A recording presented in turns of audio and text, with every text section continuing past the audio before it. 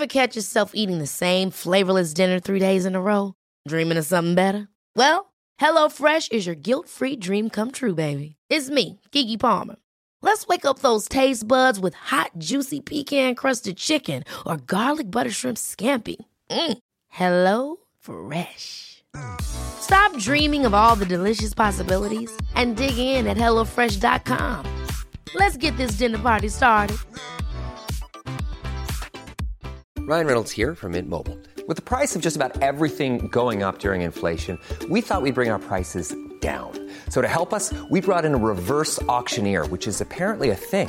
Mint Mobile Unlimited Premium Wireless. How to get 30, 30, bit to get 30, bit to get 20, 20, 20, bit to get 20, 20, bit to get 15, 15, 15, 15, just $15 a month? Sold! Give it a try at mintmobile.com/switch. $45 up front for 3 months plus taxes and fees. Promo rate for new customers for limited time. Unlimited more than 40 gigabytes per month. Slows full terms at mintmobile.com.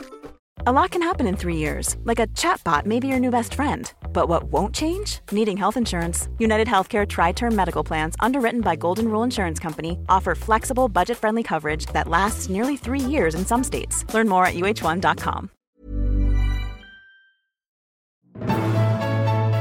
Hi, I'm Dr. Amy Robbins, and welcome to Life, Death, and the Space Between podcast. I'm a licensed clinical psychologist and medium. And here we explore life, death, consciousness, and what it all means.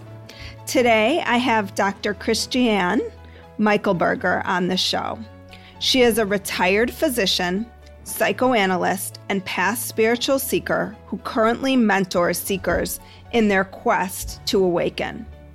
Over 10,000 hours of meditation and 40 years of studying Buddhist scriptures didn't stop her from having a debilitating fear when she found out she had breast cancer. She wasn't able to cope and questioned whether everything she had done up until that point was a complete lie. She discovered a book that led her to one simple question. That one question led to a true awakening. She realized she was spiritually sleepwalking. She had replaced one illusion for another. But this was only the first step. In her book, Finding Awakening, she shares her no-nonsense journey beyond the self to peace and freedom. Her mission is to put an end to all suffering. Welcome to the show, Christiane. Welcome, and thank you for having me, Amy. It's a pleasure to be here. Hi, everybody. New PSA for the second half of April. If you have not yet subscribed to my newsletter, please do so at dramyrobbins.com. You can just find all the information you need there to subscribe. You can also subscribe through Instagram now at Dr. Amy Robbins, and I'm going to be on this new app called Fireside. It is an app where you can listen to the podcast live and ask questions, so it's an audience participation app. It is in beta right now, but I'm super excited to have been brought on as one of their first creators. So if you are interested in following me over there, like I said, it's in beta, so it might take a couple of days for you to get approved, but all you have to do is go to www.firesidechat.com/Amy Robbins, and I will link to that in my show notes as well. And this will give you the opportunity to engage with my guests, and I'll start promoting my guests as I'm getting ready to record the episode. You'll still have available the ability to listen to episodes after the fact, the same way you're listening to them now. But this is a great chance for you all to get on board and speak to the amazing guests that I have on the show. So again, DM me if you have any questions on Instagram at Dr. Amy Robbins. So you are going to air in a series that I'm doing around how our sort of emotional health and thinking affects our physical health. Mm-hmm. So I'm just curious, can you tell us about your journey? Because I think it's so important, and so many people think if I am as sort of spiritually healthy as possible, then maybe I can avoid disease. Oh, well, Ramana Maharshi died of skin cancer. I don't think that is possible. And actually, after my awakening, I had 2 more cancers. So one friend of mine who also is at the end of her journey, and she got a very rare disease. She has a complete suprarenal failure. That means she doesn't produce any cortisol at all any longer, and you can't live like that. And the substitution is very complicated, leading to new diseases. And she always says, I think my karma has to burn up somehow in this life because there will be no other one. No. So what was your journey? Tell us about that. So it started when I was really young, with 25. I was in my first year residency in the hospital, and I just rotated through surgery at that point. And so I had to be with every shift, night shift, everything. But I had always a background, so if there was any question, I could ask them. And then this call came in like at 9 p.m. The receptionist called and said the ambulance announced a very severely injured motorbiker. Now that was totally beyond my scope, so I called everybody in and all the other doctors who were available. And well, when he came in, he had already passed. We couldn't do anything for him. And what you have to do then is you have to examine the person thoroughly, because you will be in front of the court and they will ask you where he was hit by the car and things like that, or whether he hit something else or what. And so first we searched for his papers before we undressed him, and I found his identity card in one of these many motorbike pockets in his suit. And I looked at it, and I saw that he was born in the same year I was born in. We were both 25 years old. And I was driving the road where he had crashed 2 times a day to work. And I thought, whoa, this could have happened to me. It was the time before safety belts. And so it was like, I thought, I was totally shocked. And I realized in that moment that now I'm stealing this line from Love in the Times of Cholera, that death is not an always existing possibility, but an upcoming reality.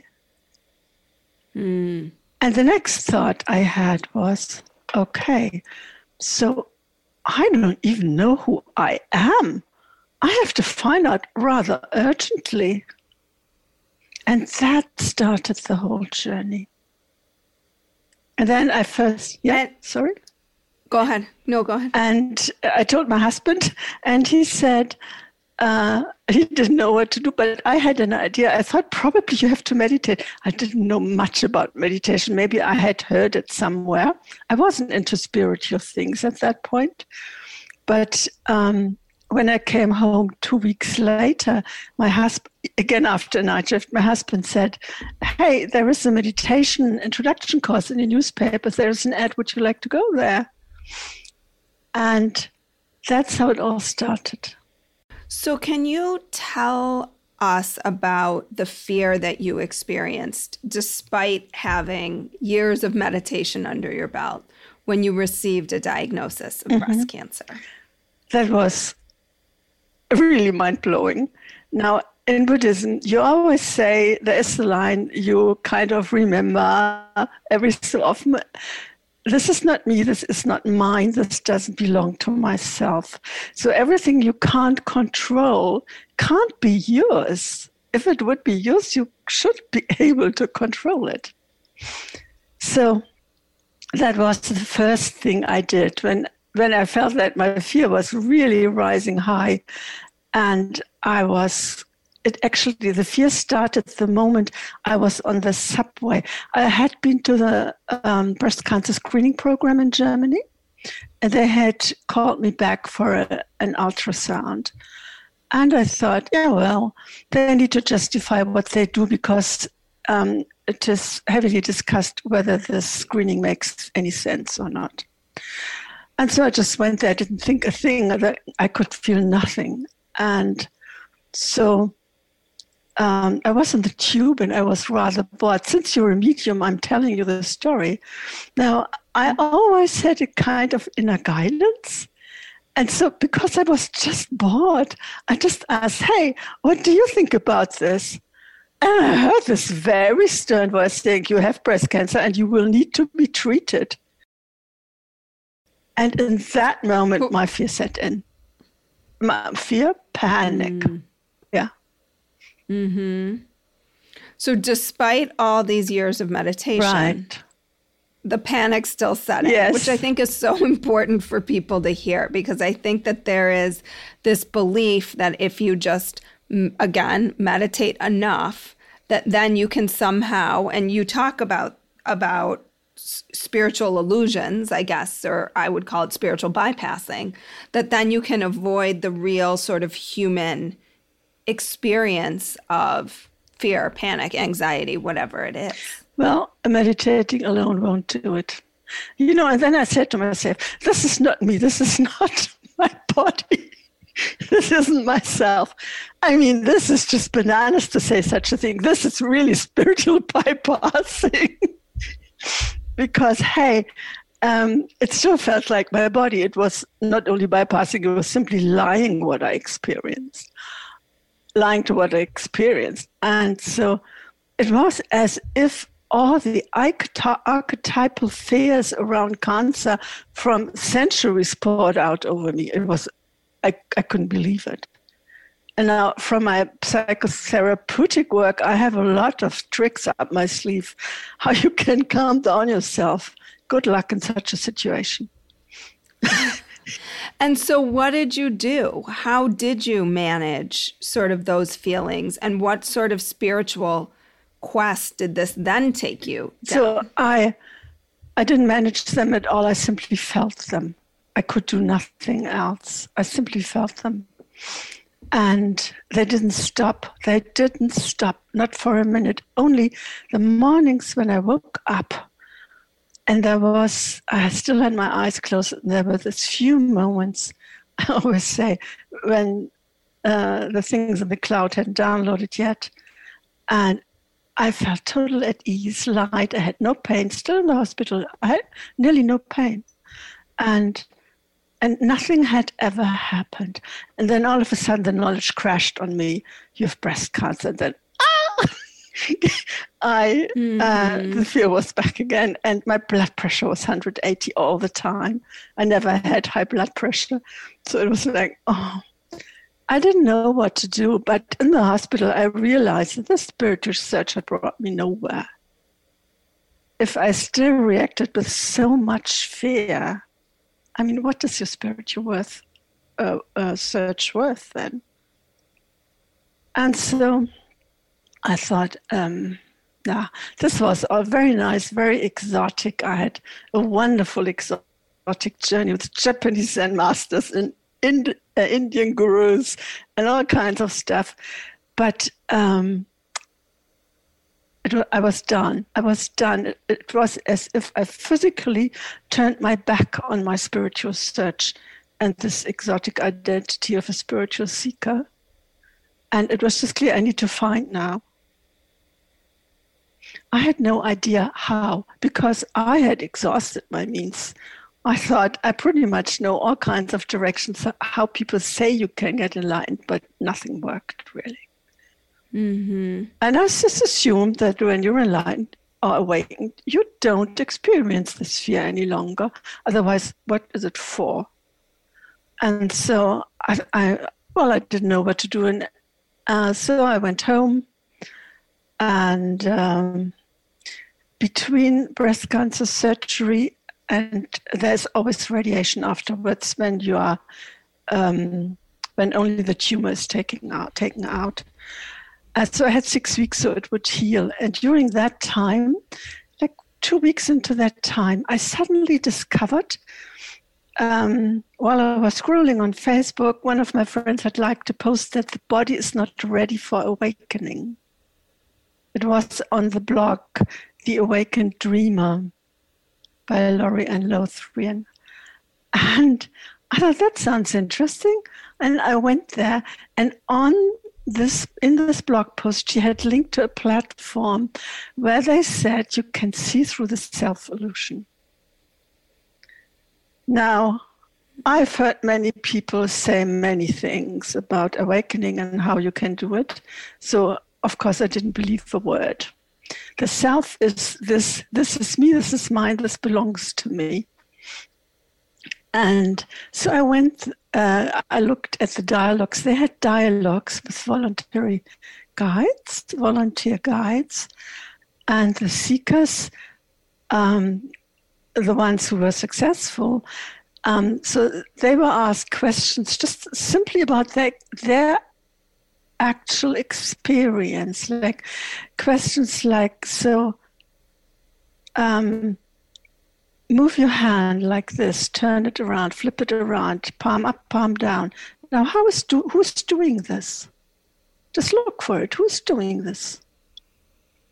And other questions like looking for the thinker or the entity that decides and controls as we think. And that was very interesting, I thought. And then at some point, the dialogue flipped. And the seeker had seen something I could not understand. And then it always took on the beauty of a Zen poem. It was very beautiful, but I couldn't follow. I didn't understand what they were talking about any longer. And I thought, something is definitely happening here. And then I thought, okay, if something is definitely happening here, do I really want it? That suddenly arose. This seems to be a deep shift with the falling away of the thinking there is a me. Now, do I want that?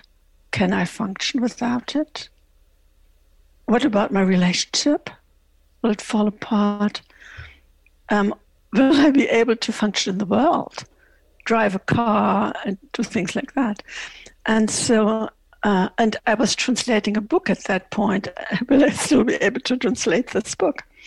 So, and then I thought, well, I've fallen on my feet more than once on the spiritual search. I guess it will happen again if this goes wrong. And since the radiation was coming up and I didn't know how long it would take, I thought, I download the book they have. They had a book with dialogues in it. And I downloaded it and just asked myself the questions that were asked in these dialogues. And it was the most fascinating time I've had since years. It was like, wow, I never asked myself such great questions. They are really on the point. And usually I was sitting in some kind of waiting room for some kind of examination, and I just didn't mind at all. It was so fascinating. It was great. So, what are the questions, the part of your 7 steps to awakening, or are they separate? The questions were the first step on the journey to awakening. And they were all around, what is this I? Really tracked down. So I felt like a detective who was kind of following somebody everywhere where the sense of me arose. I tried to condense what it was. And it always kind of slipped away. I couldn't grasp it really. And so I thought, this is very strange. It's like a bug, a computer bug that gets automatically attached to files. Seeing turns into I see, hearing into I hear, and so forth. Doing into I do, being afraid into I am afraid. So it really was the self. Would you say it was the ego, or what you could describe as the ego? Now, the ego or the self is is a structure. It's not just one thing. It's a house of cards which consists of several cards which kind of keep each other up. And the 7 steps deal with the cards, all cards. And then, I was on page 20, there was this question, so does the self exist in any physical form or shape? And I thought, what a silly question, of course not. And in that, while I was thinking that sentence, I had a strong shift. It was like hitting a wall at a high speed, really high, but a soft wall. It didn't hurt. And everything turned silent all of a sudden, completely silent. And I saw with crystal clarity that there is no me. It was right in front of me and never had been. And a few moments later, I felt so stupid. So stupid. How was I not able to see this for 40 years? It was really simple. So what are the 7 steps to full awakening? Right. So the first step, the outer layer, you could say, of the onion that is the self-structure. The first step was this me that seems to be in control of everything. And it is such a relief when it falls away. Every step is a relief when it falls away. The next step is the assumption no longer what I am, but what I have. So it's that I have a kind of force that pushes me to pull closer what I like and push away what I don't like. The force is called, in the traditional scriptures, desire and ill will. It's basically wanting and not wanting. We think we have this, that something forces us to go for it and say, hey, no, I don't want that, and start a heated discussion or whatever.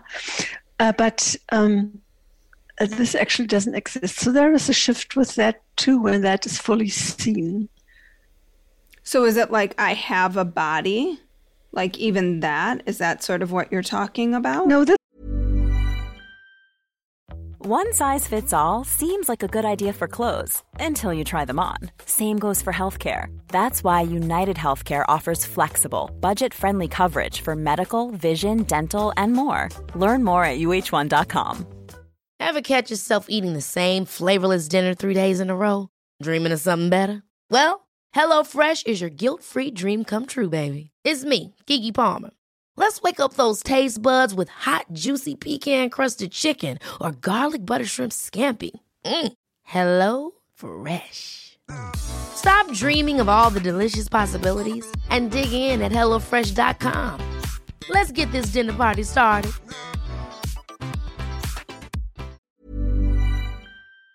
This is just this feeling of a psychological mechanism that makes us react.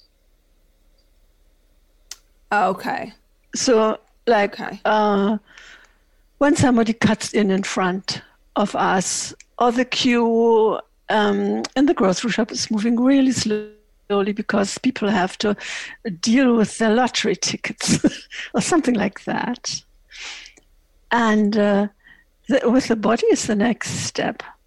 So when that is seen through and what is there is no longer grasped and pulled closer or pushed away, all reactivity ceases. And that is so beautiful.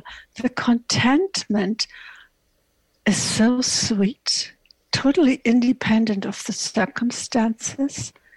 It's like, So like an observing ego? No, like you're sort of... No, the observer is already gone in the first step. It's not observing. It's just that no reactions come up. No emotional charge comes up. It just doesn't happen. So you're waiting in line and you're just there. Like if it takes forever, it takes forever. It's it just doesn't how matter. it You is. have no... It's just how it is. Right. Okay. Right. So there's an acceptance of things as they are. Yes, right. So that's the second step? Mm-hmm.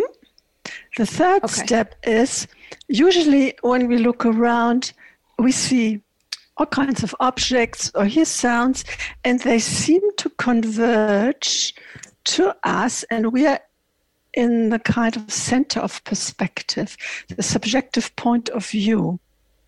So the subject, this is not very personal. This is really more a functional point as the center of the perspective. So it feels like everything is around us and it's all flowing into this direction. All information comes together in here.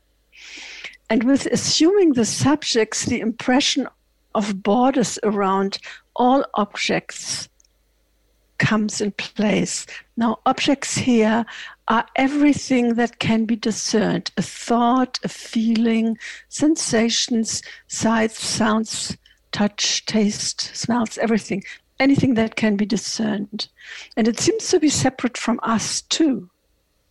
Not only amongst each other, but also separate from us. So, and then we look for the subject. The subject is confirmed by something very interesting.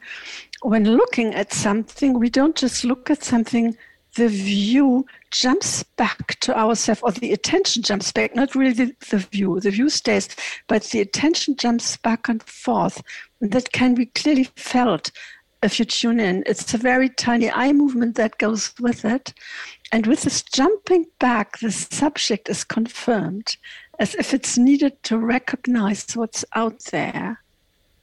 So by looking for what it is this referring back lands on, it becomes clear that there is no subject either, no central point of view. So can you simplify that? Maybe it's not simple, but can you simplify like what exactly that looks like in everyday life, like similar to the grocery store analogy? So when the subject, the belief that there is a subject is still in place, everything seems separate. I'm separate from everything else.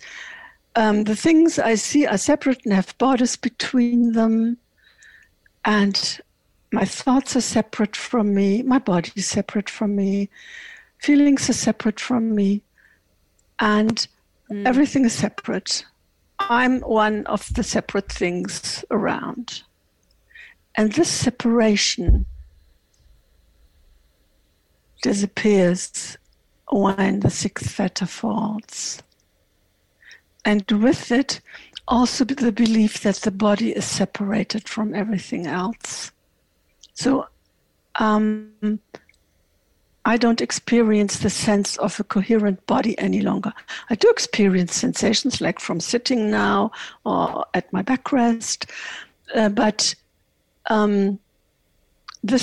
these are the sensations that I actually experienced, and usually we overlay a mental image of the body, and then we feel I'm feeling a body.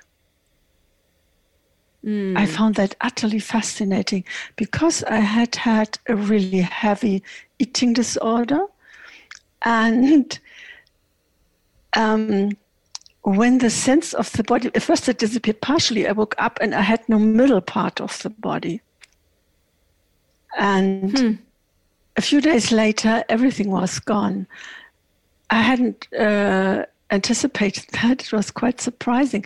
But I realized in that moment, hey, that's why you always thought you were too fat, because the image in the head doesn't change according to any number. It's always the same. My perception was filtered by this image in the mirror. That's why people become anorectic. They don't see themselves as thin as they are and just bones and skin, but they see themselves as fat because of this mental overlay. So when that dissolved, you moved more to awakening. Right. And then so is that step 4? Was that 4? That is step 1, 2, 3. That was step 3. 3. Okay. Step 3. Then comes step 4. In step 4, the world as we know ends. So, yes, So we usually think there is a world outside of us in time and space made of matter, what we experience, right? Yeah, that is heavy stuff. This is not for cowards. I experienced so much fear on this journey. And anyway, this, I had already thought about that a lot, because you can access by logic that you don't experience a world outside of yourself. Like, our eyes don't see a plant or a lamp. They receive light waves. Our eyes don't see at all. They just receive light waves.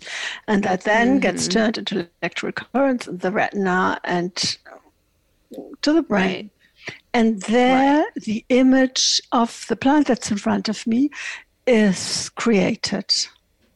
Now, I would say my experience of the world is totally different to that of a bee or a dog or a cat.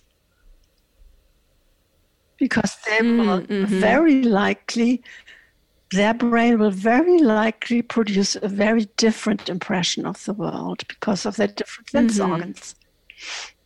So what we experience is always and only what our brain puts together. We cannot experience anything else. Right. We can never stick our head out of that to look what we are experiencing, whether something is mirrored in there or not. Because it's all being processed through the computer, basically. It's already processed. Right. Yes. So it's not its own separate, it's not the experience of the mind per se, it's the experience of the mind processing through the brain. Or of the result of the mind having processed through the brain. I don't think we can experience the mind processing. I think that's not really possible. And then, so I had already thought through it a lot because I found that very fascinating.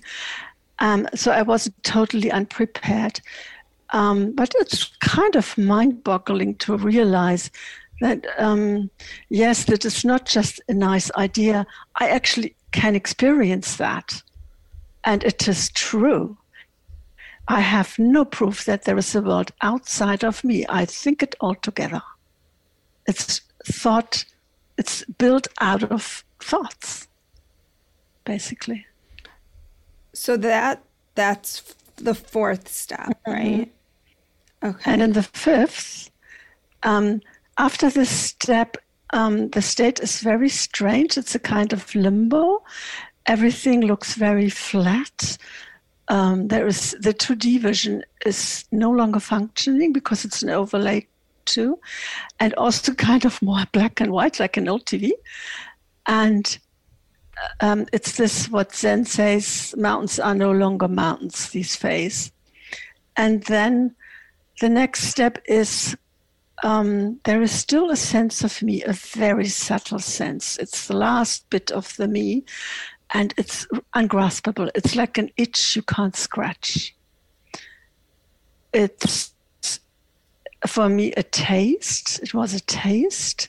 For others, it feels like a scent or a cloud, a wisp of cloud. Some people say it's a familiar feeling. That's me. This is me. And then you try to find out how this is confirmed. How do you know that there is a me? What kind of proves it? This is a very subtle examination. And the good thing is, as you go through the steps, the ability to see the subtleties grows with it. So how does one go through the steps without being faced with a disease of some sort? Like, is this something that a layperson can just, I mean, everybody's a layperson, but, someone without facing that imminent fear of death or illness can do? Absolutely. I don't have anybody amongst my clients who has any urgent situation, like being sick or anything like that. So do they find this through meditation? Like, how do you help people get to these experiences? No, they don't find it through meditation, though meditation helps to focus. They find it by answering my questions, just like I described it in the first step with the questions. I have questions, special questions for each step, which I also tailor individually. And by exploring their own experience for the answer, they find what they're looking for. The self kind of thins out, it weakens, and in the end, it's fully gone. And so what types of transformations in people's lives do you see? The most important step in that is the second one, no longer reacting. Because that makes for so much peace everywhere, in the family, in your job, on the road, when you shop, when you walk and somebody crosses your path or bike and somebody opens the door. That's a very often cited complaint.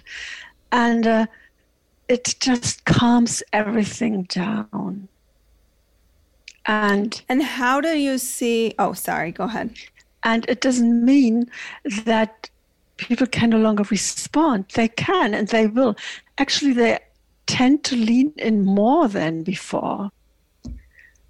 But they can respond without emotional charge, and usually can take the good of can look for the good of all concerned in the discussion, and not only for, no, I don't want this, and why do you think?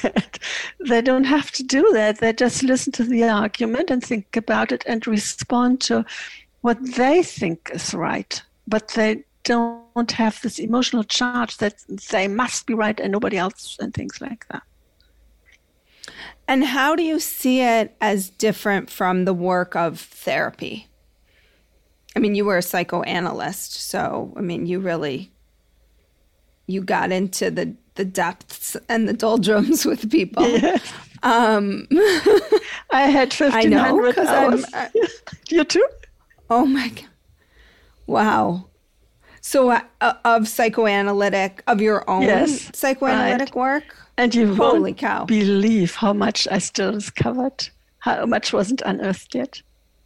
So on this journey, and all emotional unfinished stuff will come up. With the ego weakening, all the defense mechanisms weaken as well, and they will surface.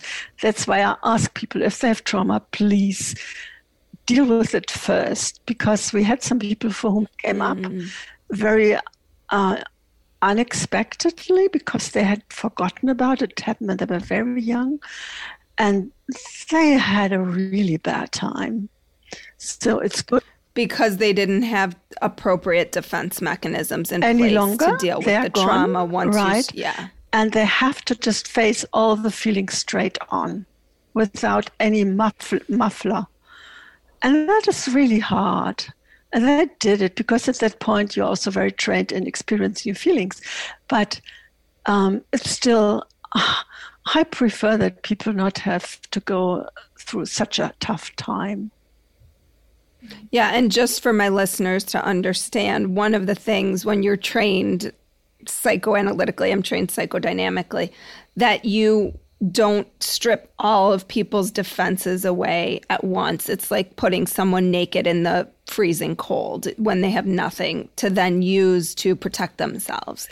So we work very purposefully in how we think about helping to take people's dysfunctional defense mechanisms away from them to help them deal with and to teach them to deal with their emotions in different ways. Right. So I think that I understand your point. Like, if you're just stripping them naked and sending them into the cold, yes, that could be completely emotionally overwhelming. Yes. Well, thank you so much for introducing us to this concept. Your book, when is your book coming out? I hope in July. I'm still in the editing process, which isn't my forte. But, I always think, I have to add this I need this, the book needs this, and then I'll start to write again. And so, but I decided now I really need to finish this and not keep adding something or taking something away, so that people can actually read it. So the book is called Finding Awakening. And where can people find your work if they're interested? I have a website, which is also called Finding Awakening, www.findingawakening.com. Well, thank you so much for your time today and for walking us through the 7 steps to awakening. Thank you so much. It was a joy talking to you. You too. Thank you. Like what you heard today and want to hear more? Wondering what comes next and what it all means? Head over to Apple Podcast, Spotify, Stitcher, Google Play, or anywhere you get your podcasts and hit subscribe. Also, if you could take a minute to rate and review my podcast, I would really appreciate it. Stay tuned as we continue to explore life, death, and the space between.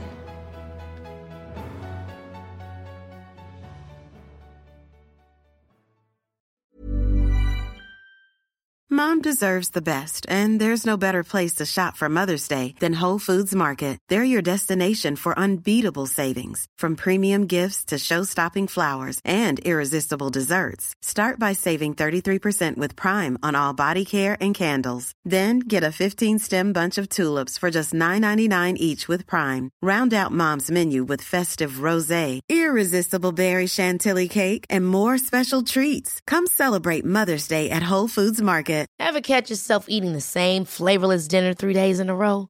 Dreaming of something better? Well, HelloFresh is your guilt-free dream come true, baby. It's me, Keke Palmer.